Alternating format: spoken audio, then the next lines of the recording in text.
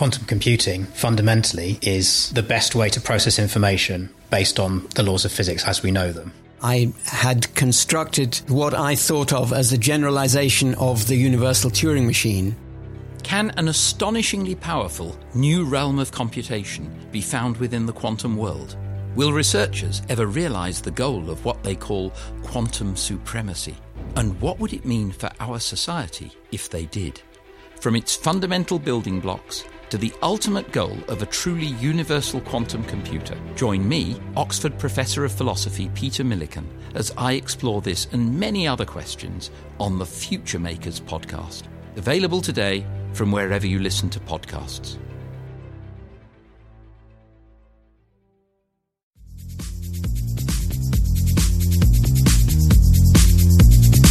You're listening to the Future Tech Podcast with Richard Jacobs. Future technologies such as artificial intelligence, stem cells, 3D printing, gene editing, Bitcoin, blockchain, the microbiome, quantum computing, virtual reality, and exploring space are much closer than you might think. In fact, many early versions of these technologies are in play right now, and the companies that are using these technologies are the focus of this podcast. My goal for you, the listener, is to learn from these podcasts. You may very well learn something that may change the course of your life for the better, steer you towards a new career, or give you insight into addressing a thorny medical problem. Remember, this podcast and its content is informational in nature only. No medical, tax, legal, financial, or psychological advice is being given. If you've enjoyed the podcast, please listen, subscribe, like, and tell your friends about it. Thank you.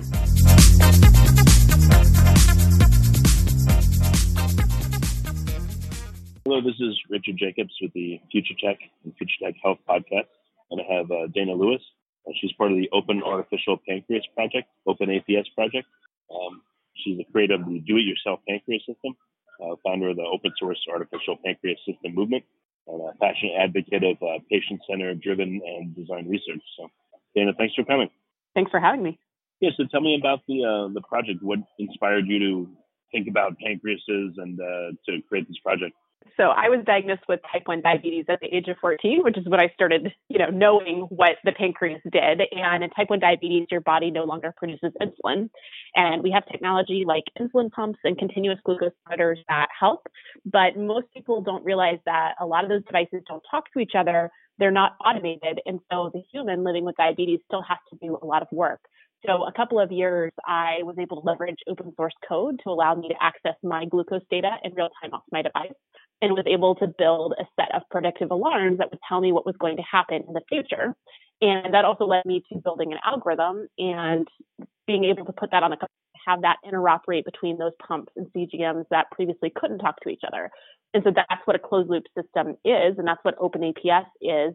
It's a closed loop system where the pump and a CGM can talk to a phone or computer, decide based on what's happening, do you need to give more or less insulin?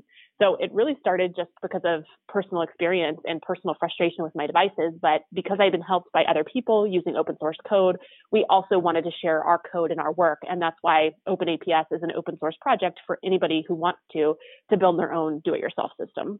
Yeah, I'm not a type 1 diabetic or diabetic, I'm close probably, but I use the CGM and it seems like, great technology, but it's also very arcane. It's, the sensor device you use is like from the 90s, it looks like. Why do you think that they're not set up to talk to all your computers and devices very easily? Why the holdback?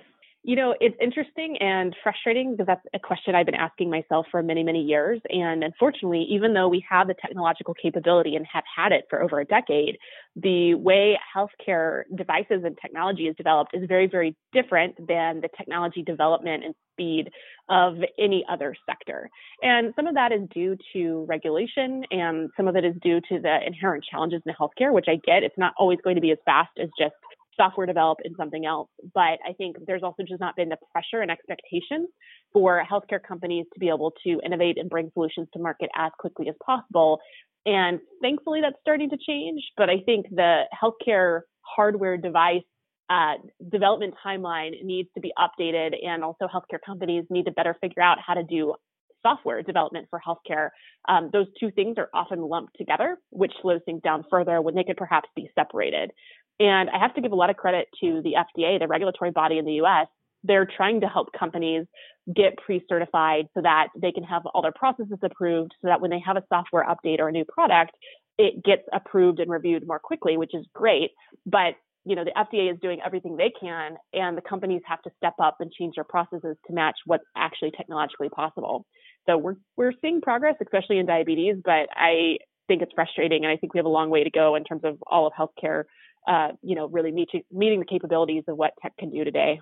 Yeah, what are some of the approximate timelines? If a CGM company, for instance, wants to update its reporting mechanism to interface with a laptop or a smartphone, can that take months of approval or years, or what's the approximate timeline? That's hard to say because companies don't always release their plans, and it's usually the company that's taking long to do that release.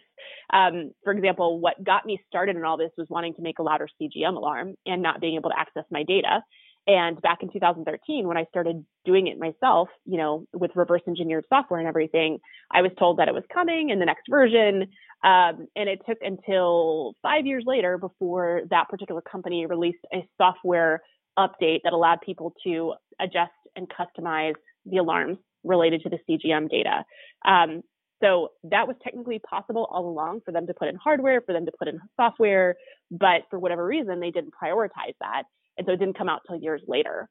So I think that's one important role that the diabetes and the patient communities play in healthcare, is helping companies understand the demand for things that companies think, oh, this isn't going to make me money.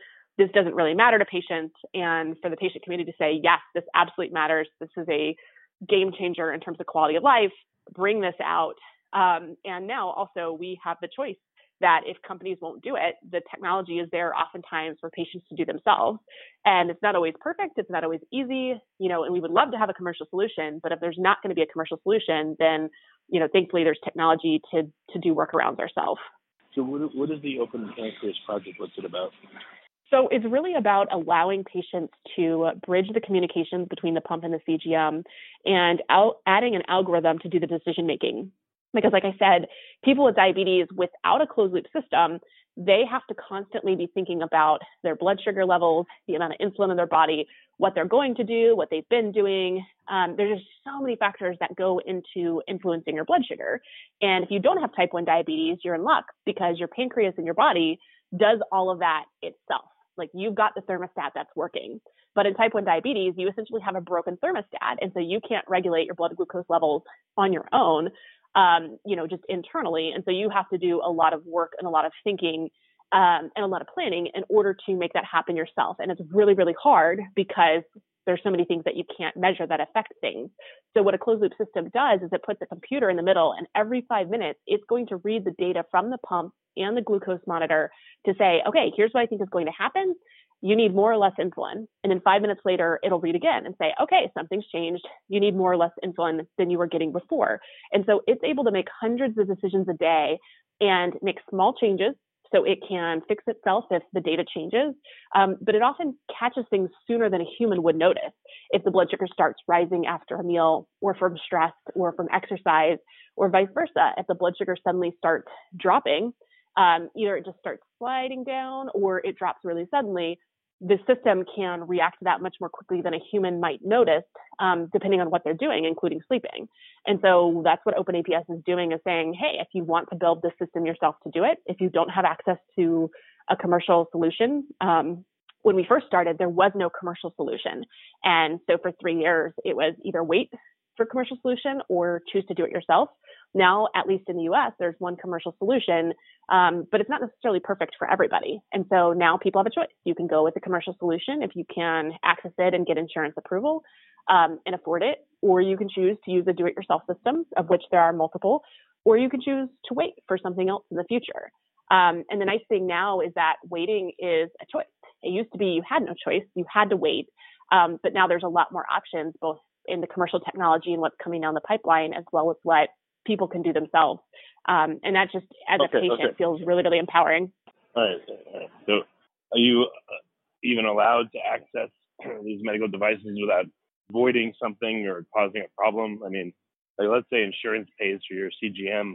I don't know if the CGM has an API associated with it or not, but are you even allowed to access this and take the data and do stuff with it? either personally or as a commercial enterprise? Well, there's no commercial enterprise in the DIY community, so it's just individuals accessing their own data. And yes, we're absolutely authorized to get our own data. One good thing some of the companies have done is made it possible for patients to securely go into the server, use their login, and get their data off in real time, which is absolutely wonderful.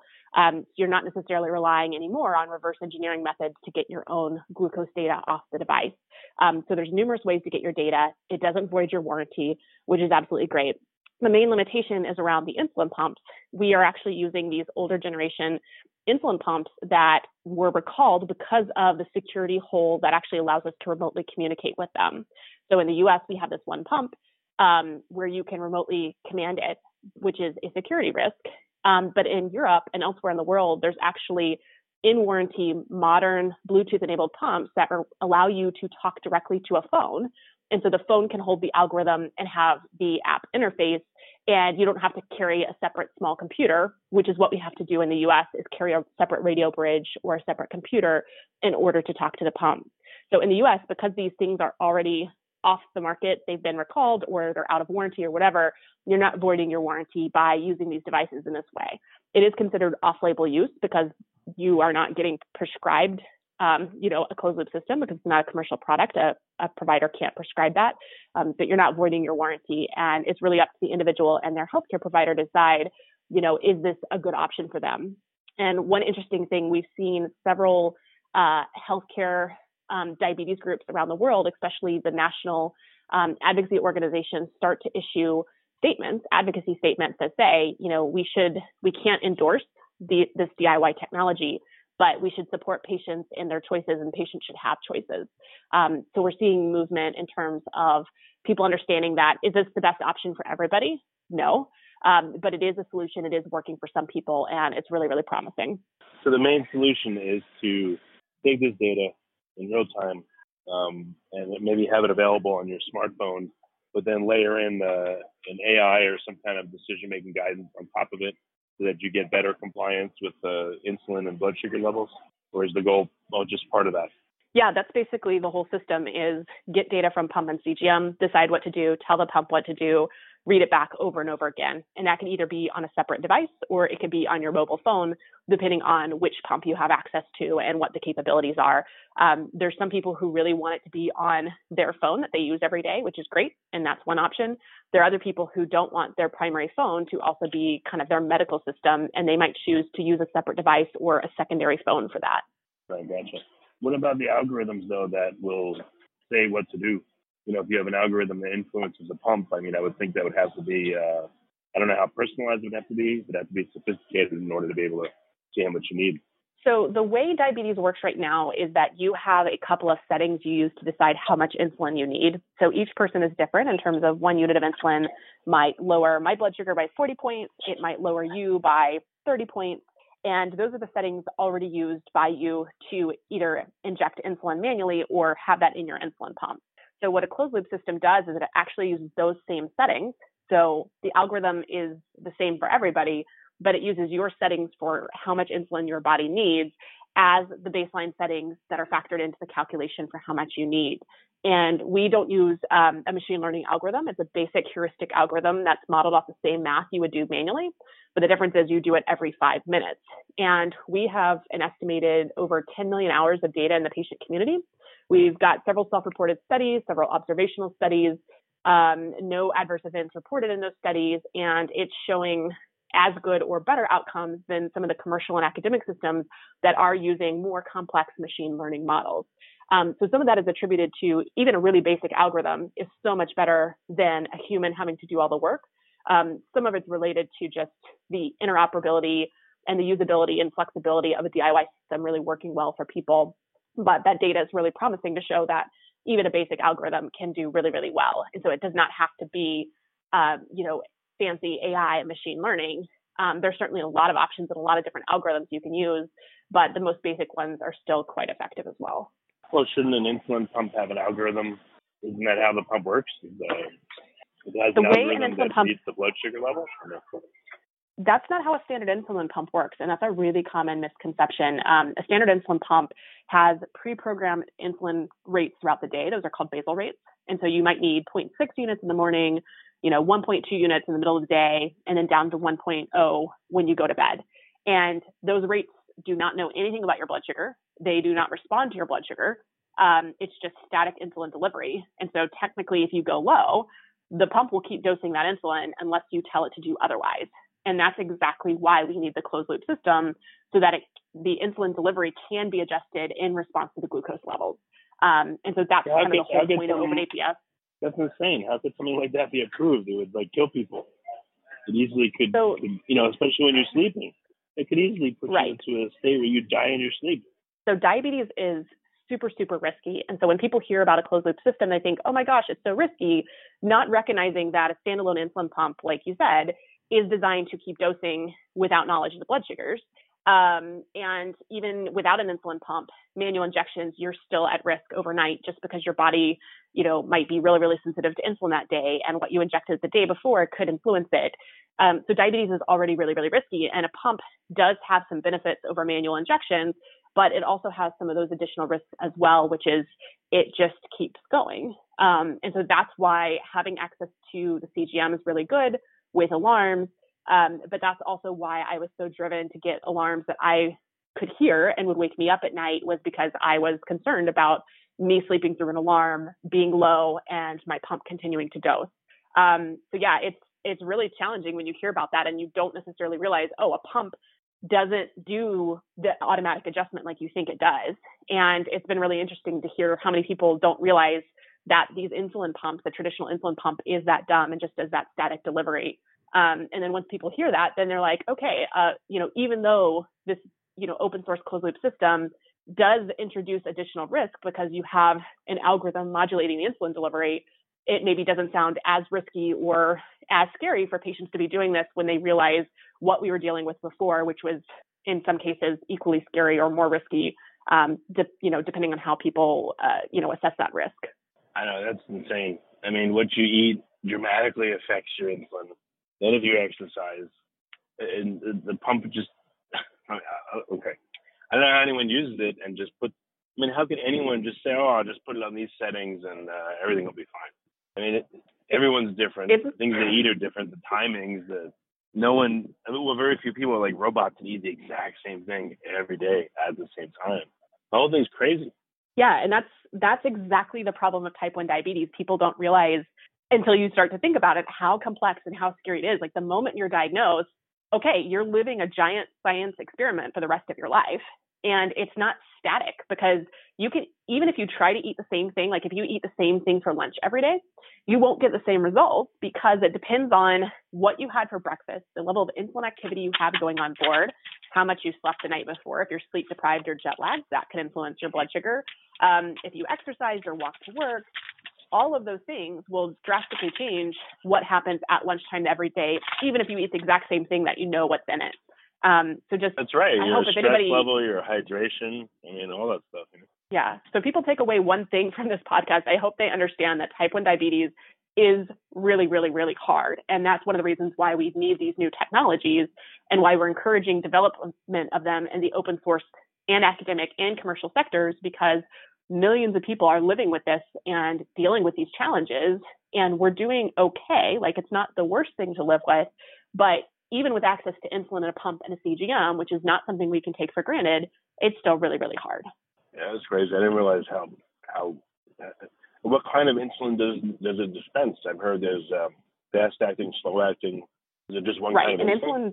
And insulin pumps all use the faster acting insulins. The slower active insulins are only ones that you would inject. So you use the same kind of insulin in your insulin pump, whether you're using a standard pump or you're choosing to close the loop. So the insulin doesn't change when you decide to close the loop. Oh, okay. So what are some things that you've learned? You don't have to name names or anything, but what's an example of a situation and how would it normally be addressed by a dumb pump? And then how is it addressed by your closed loop system and with, to a different effect? So one of the major things that we learned in the process of closing the loop that would help me if you took away my closed loop today and I had to manage diabetes manually, I would still be so better off because of everything that I learned. And one of those things is really understanding the timing of insulin because it's not instantaneous. It peaks at about 45 to 60 minutes. and that's slightly different for everybody depending on the type of insulin. And it stays active in your body for 6 to 7 hours. So there's kind of a peak and then an exponential curve of how that insulin acts over time. And you can use insulin kind of like a gas pedal. You can give more insulin, but you can also reduce the amount of insulin you're getting compared to that kind of baseline rate that the pump is programmed to. And it kind of acts like stepping off the gas pedal. It's not, once the insulin goes into your body, you can't take it out. But if you give a little bit too much and you start dropping, you can set your insulin levels to be lower or zero for the next hour.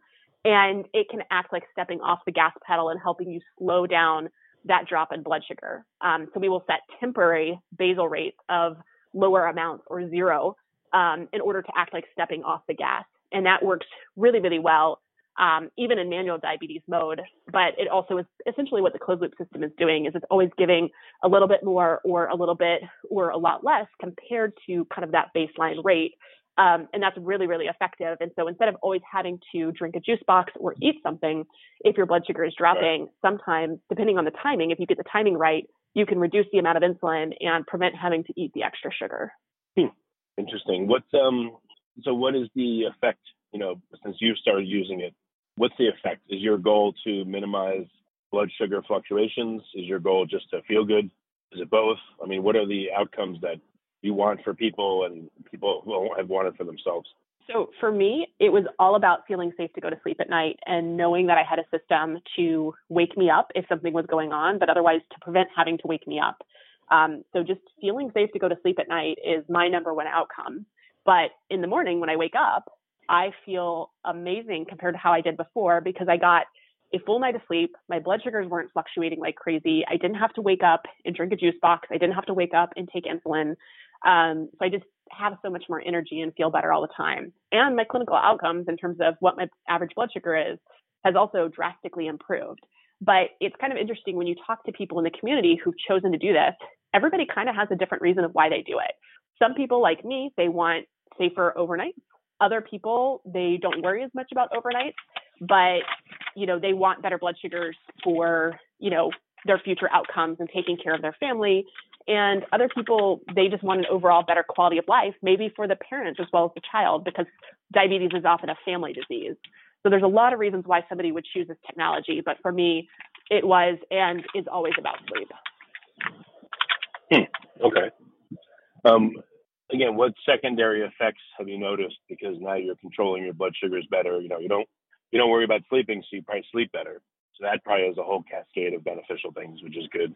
But are there any other effects that you've noticed that are interesting or curious to you, from you or through users? I just feel like every time something happens in my life, it's just, I don't have to worry about diabetes. So for example, I got the norovirus from my nephew 2 Thanksgivings ago. He actually took down 16 adults in our family with the norovirus. And traditionally, when you start having, some kind of GI, something going on, you worry about dehydration and your blood sugars being either too high or too low and needing to go to the hospital.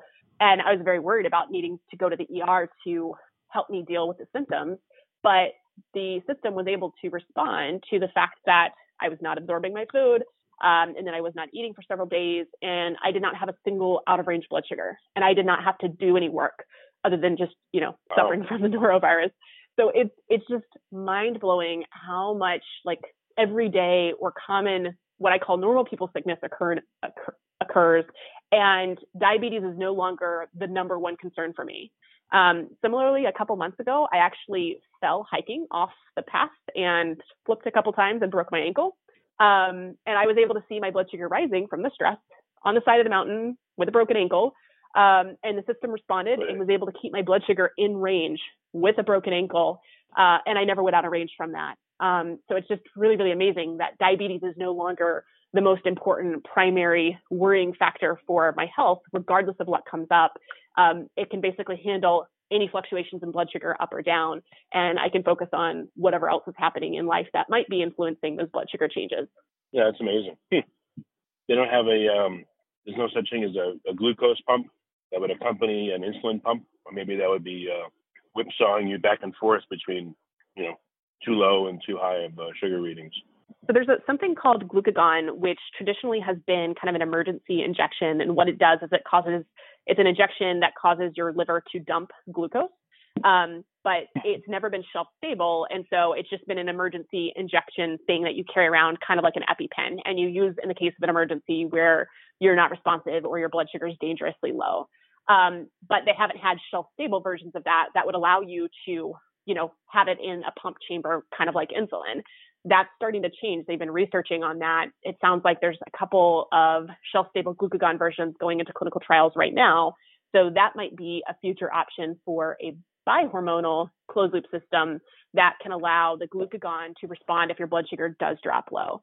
So I think we'll eventually get there in terms of having multiple hormones, not just insulin for the closed loop, but we're not quite there yet in terms of having it approved and on the market and something that's known how to work on a regular basis versus using it as kind of an emergency rescue drug.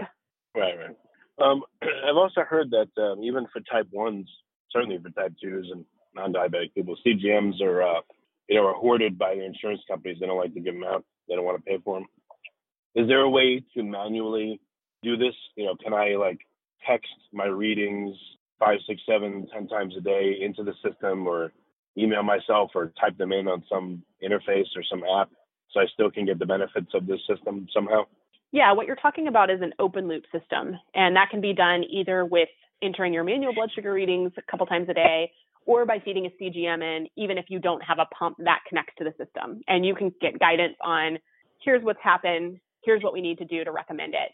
The challenge, though, with 5 to 10 readings a day versus 250 plus, is you don't quite have the full picture of the trends of what's been happening to really map out what's going to happen in the future. So you can get decision support with your finger sticks in an open loop mode, but CGM is really kind of the critical piece. And CGM access is something that's really a struggle around the world. I was in Europe a couple of weeks ago, and there's a lot of countries that even with great insurance for things like and coverage for things like insulin, most people are still having to self-fund out of pocket for the CGM and self-fund for the pump.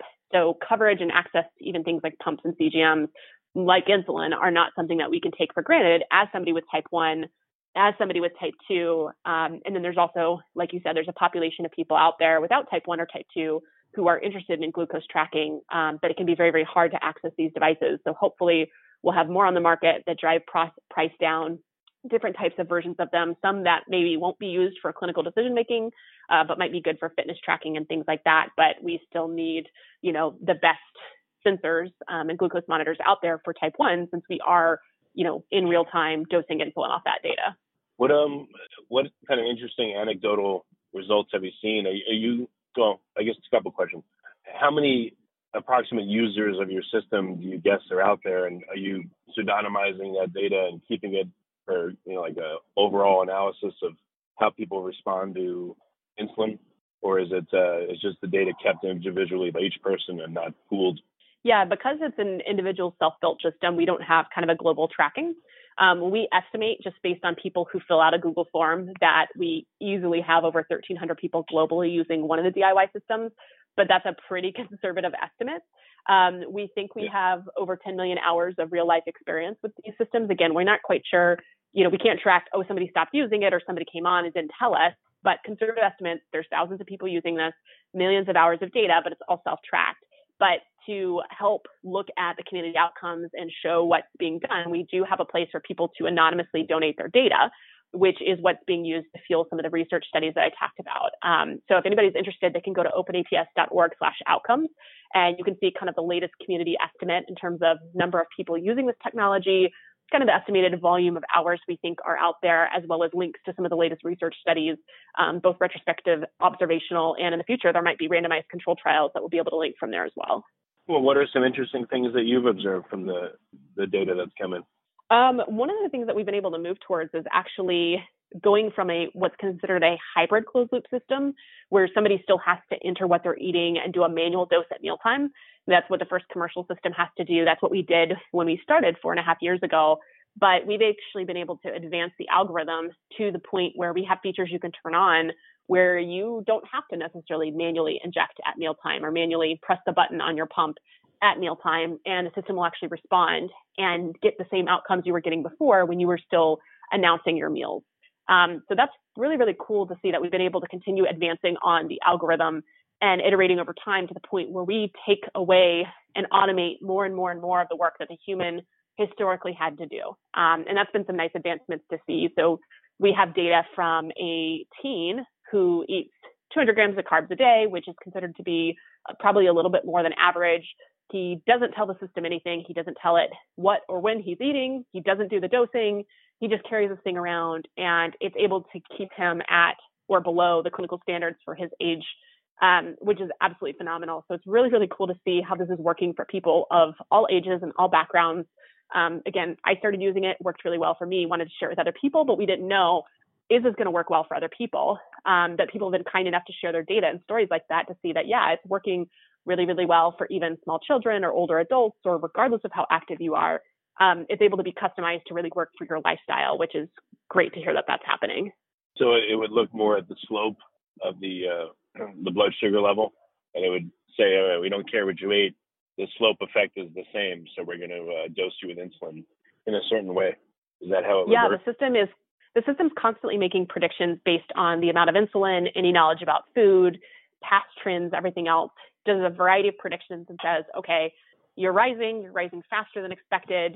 Adding more insulin would not cause a low, so we're going to dose more insulin. And then every 5 minutes, it redoes all those predictions, does all the same calculations, and does it over and over again. So if you start rising rapidly, that could be from an unannounced meal. It could be from a stress spike, excitement. Sometimes teenagers, when they go out on a date, they have a really sudden surge spike based on hormones and excitement. So the system can see that and respond to that. But it looks and says, okay, even if this stopped right now and went back to normal, what's the safest amount of insulin we can dose right now without potentially causing a low? So the number one goal of the system is to not cause a low, not cause any short-term harm, while mitigating, hopefully, the higher levels that can lead to longer-term damage. And so the system's done really, really well with dealing with even some of those rapid rises for any of those reasons. So what's the end game here? Is this patentable, what you created? Is it going to be commercialized, or what do you want to do with it? So we decided very early on after we developed this that we wanted to make it open source. We could have certainly tried to commercialize it, but had we done that, we would have been regulated and not able to help people. And we kind of felt that was unfathomable. We wanted to make this available for anybody who wanted to use it to be able to use it. So we decided to open source it. It's licensed such that any individual or any company can use it. So obviously thousands of people have been using it, which is awesome. But we've also been encouraging researchers to use it and companies to use it. And we're kind of now to the point where we're seeing that vision of all of these groups using it, including a commercial company who's taken our code, run it side by side in simulations, found a place where our ideas outperformed theirs in terms of safety features and edge cases and things like that. And so there's companies that are integrating our ideas into their products and bringing those to market, which is absolutely phenomenal, because our goal has been to help people with type 1 diabetes. If people want to DIY, they can do it through DIY. But ideally, we want better commercial products to come out to market and to come out as fast as possible. So we've also been playing a role in kind of speeding up development timelines, speeding up regulatory review timelines. And that's been really, really great. Well, how are you supported? How do you keep doing this work? We've always done this as a project in our spare time and in our free time because, again, we were helped by people to build my first system. We wanted to turn around and help other people. So there's no organization behind this. Nobody's doing any of this for money. It's just truly a community of people with diabetes who want to help other people.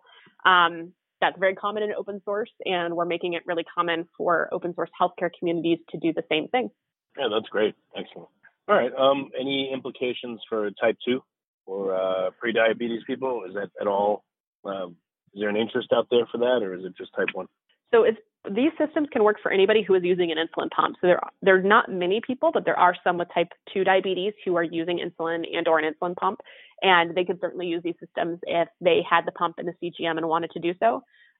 Pre-diabetes, it's probably more important to get that population on CGM so they can start seeing their data and kind of seeing the ramifications of different behavioral choices and influence on blood sugar. But if somebody ends up on insulin because they have type 2 diabetes or they have type 1 diabetes or another type of diabetes, this type of technology absolutely works well for them.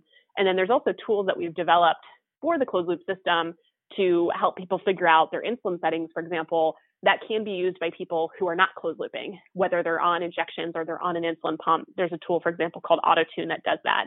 So that's really nice to see that even though the people doing the DIY closed loop might be, less than 1% of people who use insulin worldwide, but we're able to make tools and share them back out with the broader community.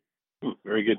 All right. So what's the best way for people that have type 1 or know someone that has type 1 or, they have type 2, they're anywhere within this world. How do they look at your stuff and get access and, try it out? So historically, I would tell people to go to openaps.org. That's kind of the project website that gives people a high-level overview of OpenAPS in particular. But as of this week, you could also go to artificialpancreasbook.com. I just wrote a book, and all the content's available on the web, but you can also get print or Kindle copies through Amazon. And it's meant to be an introduction to anybody who's hearing about closed loop and really wants to understand, okay, what does this mean? How is this different than how I treat my diabetes now? It's not so much about DIY or commercial systems, but really about help you understand this type of technology and what's coming and decide, do I want it now? Do I want to wait? What would be right for me? And helping people make their choices. So if you're new to this concept of closed loop artificial pancreas stuff, that's another good place to go. If you want DIY specifically, you can head to openaps.org.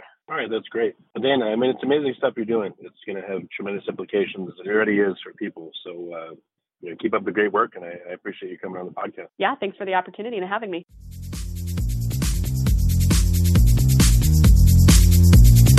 You're listening to the Future Tech Podcast with Richard Jacobs. Future technologies such as artificial intelligence, stem cells, 3D printing, gene editing, Bitcoin, blockchain, the microbiome, quantum computing, virtual reality, and exploring space are much closer than you might think.